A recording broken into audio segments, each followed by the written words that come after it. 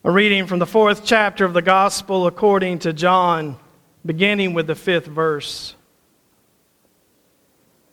So Jesus came to a Samaritan city called Sychar, near the plot of ground that Jacob had given to his son Joseph. Joseph's well was there, and Jesus, tired out by his journey, was sitting by the well. It was about noon. A Samaritan woman came to draw water, and Jesus said to her, "Give me a drink." His disciples had gone to the city to buy food. The Samaritan woman said to him, "How is it that you, a Jew, ask a drink of me, a woman of Samaria?" Jews do not share things in common with Samaritans. Jesus answered her, "If you knew the gift of God and who it is that is saying to you, 'Give me a drink,' you would have asked him, and he would have given you living water." The woman said to him, "Sir, you have no bucket, and the well is deep. Where do you get that living water? Are you greater than our ancestor Jacob, who gave us the well, and with his sons and his flocks drank from it?" Jesus said to her, "Everyone who drinks of this water will be thirsty again, but those who drink of the water that I will give them will never be thirsty. The water that I will give will become in them a spring of water gushing up to eternal life." The woman said to him, "Sir, give me this water, so that I may never be thirsty or have to keep coming here to draw water." Jesus said to her, "Go call your husband and come back." The woman answered him, "I have no husband." Jesus said to her, "You are right in saying, 'I have no husband,' for you have now had 5 husbands, and the one you have now is not your husband. What you have said is true." The woman said to him, "Sir, I see that you are a prophet. Our ancestors worshipped on this mountain, but you say that the place where people must worship is in Jerusalem." Jesus said to her, "Woman, believe me, the hour is coming when you will worship the Father neither on this mountain nor in Jerusalem. You worship what you do not know. We worship what we know. For salvation is from the Jews. But the hour is coming and is now here when true worshipers will worship the Father in spirit and truth. For the Father seeks such as these to worship him. God is spirit, and those who worship him must worship in spirit and truth." The woman said to him, "I know that Messiah is coming, who is called Christ. When he comes, he will proclaim all things to us." Jesus said to her, "I am he, the one who is speaking to you." Just then his disciples came. They were astonished that he was speaking with a woman. But no one said, "What do you want?" or "Why are you speaking with her?" Then the woman left her water jar and went back to the city. She said to the people, "Come and see a man who told me everything I have ever done. He cannot be the Messiah, can he?" They left the city and were on their way to him. Meanwhile, the disciples were urging him, "Rabbi, eat something." But he said to them, "I have food to eat that you do not know about." So the disciples said to one another, "Surely no one has brought him something to eat." Jesus said to them, "My food is to do the will of him who sent me and to complete his work. Do you not say 4 months more and then comes the harvest? But I tell you, look around you and see how the fields are ripe for harvesting.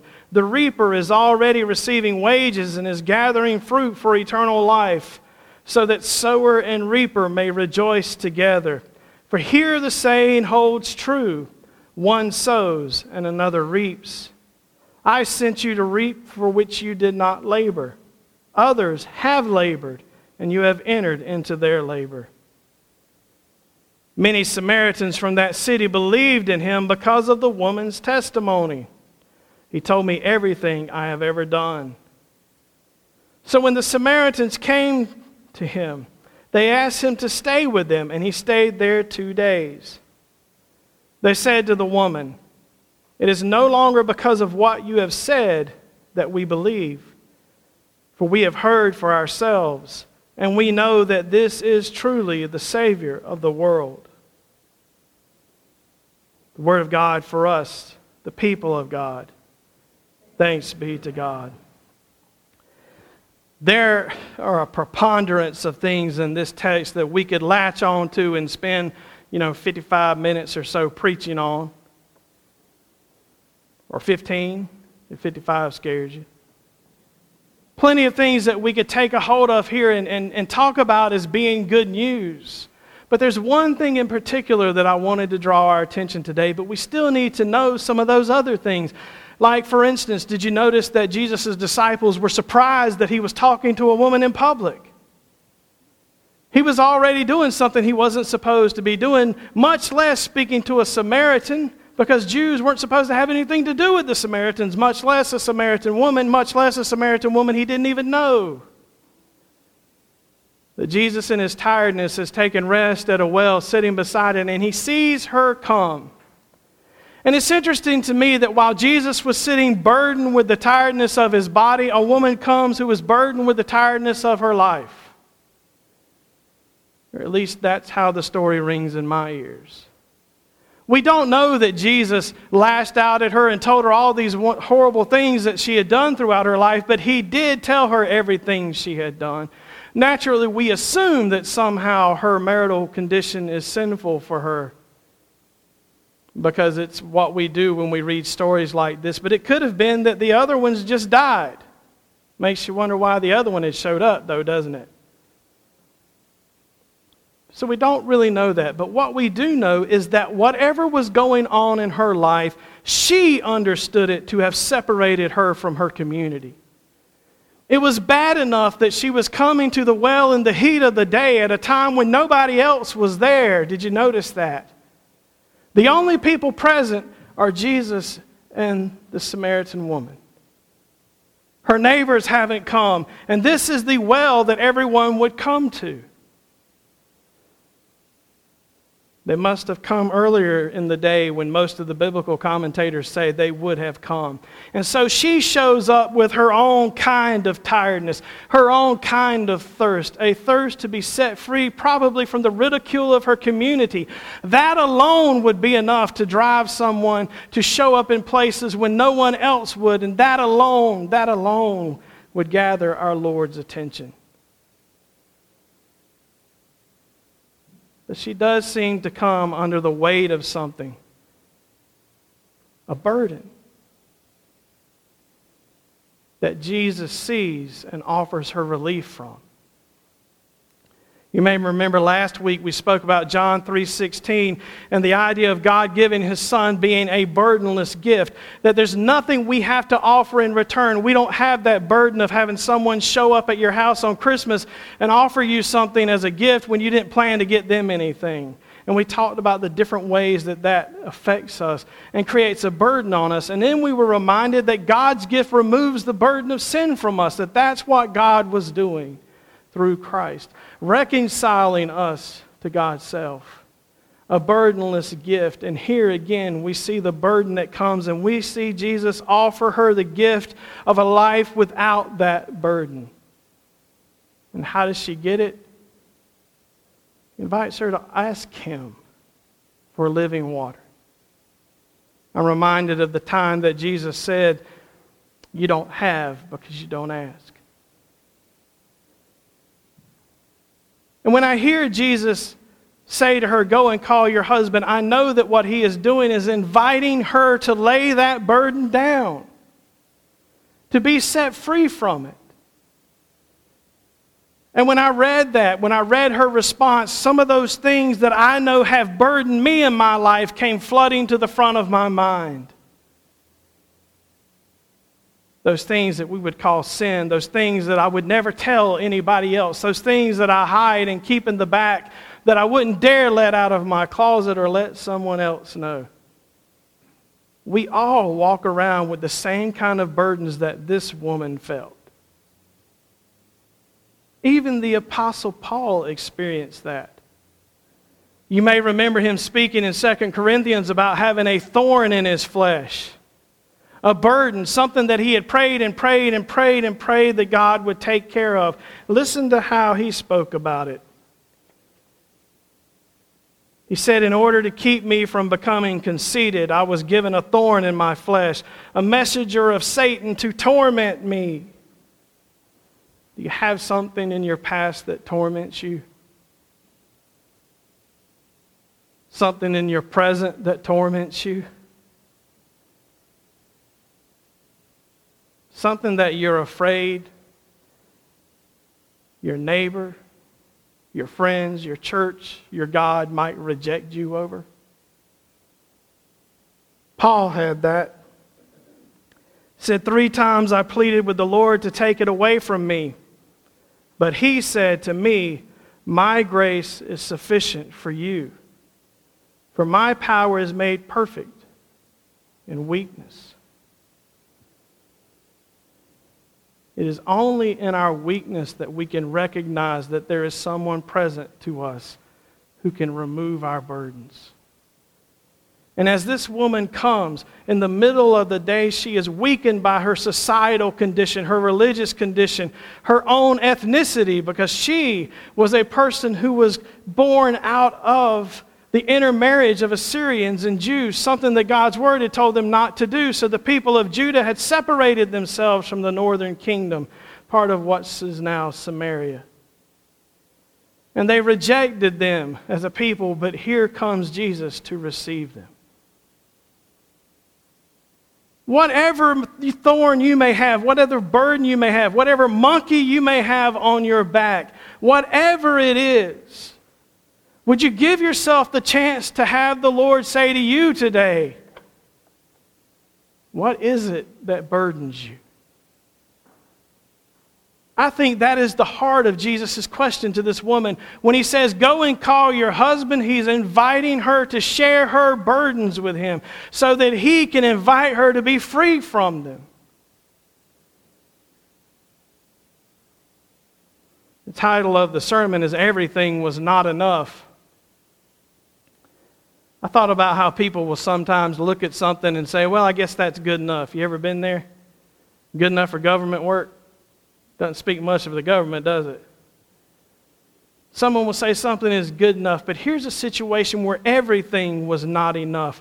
Jesus told her to call her husband, and she told him what was burdening her, what was weighing her down. And I imagine that maybe she told him other things, because here's the deal. When she looked at how Jesus responded to her, how he accepted her no matter what she had told her, she realized that he accepted her after she had told him everything she had ever done.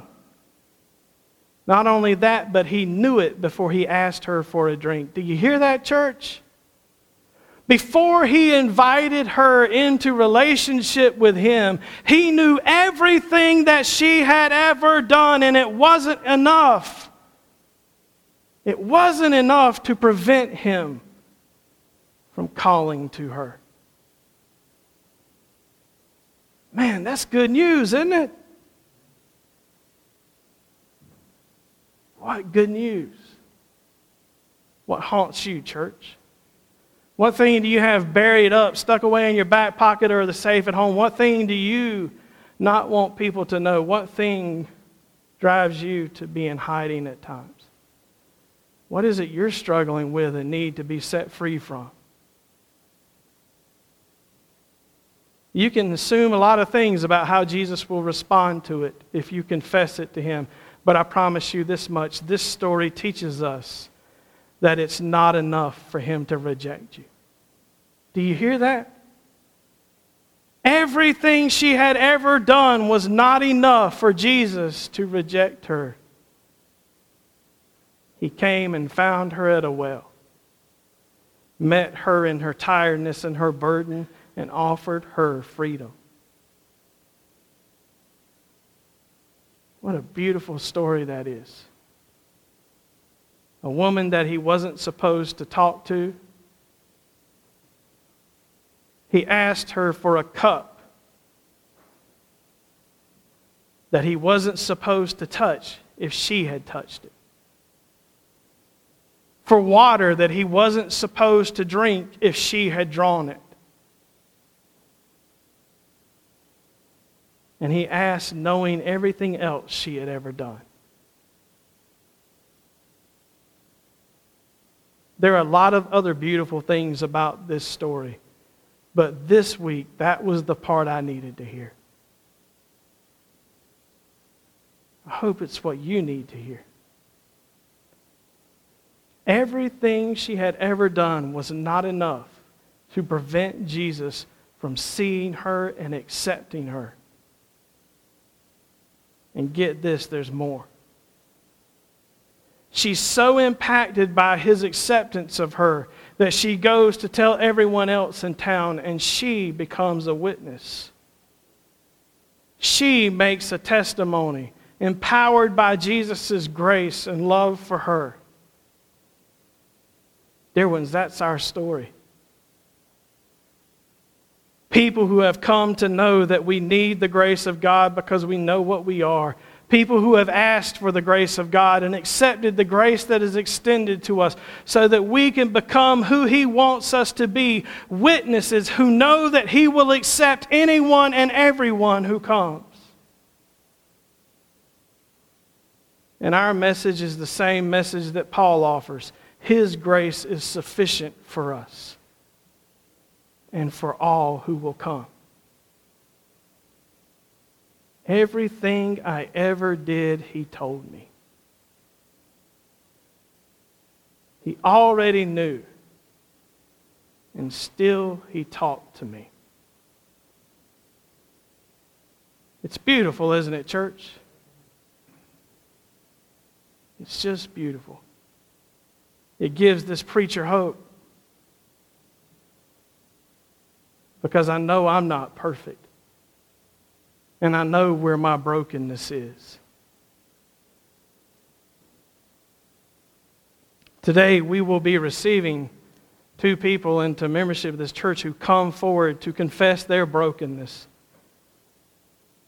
To remember Christ's offer of life. And to profess their faith in front of you. To renew their commitment to Christ. When we begin to do that, there will be a portion of what we would do called the renunciation of sin and profession of faith. As you think about all that you have ever done and those burdens that you need forgiveness for, that you need to confess, I invite you today to respond to those questions with them. As a way of recommitting yourself to Christ and accepting the living water that He offers you here today. In the name of the Father, the Son, and the Holy Spirit. Amen.